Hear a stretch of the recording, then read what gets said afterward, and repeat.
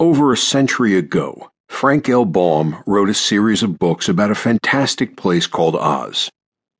Several derivative motion pictures have been produced since that time, the most famous being MGM's 1939 classic starring Judy Garland.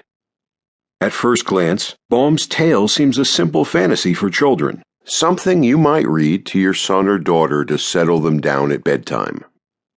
But many children's tales have come and gone without creating much of a stir in the last 100 years. Why does this one have such staying power?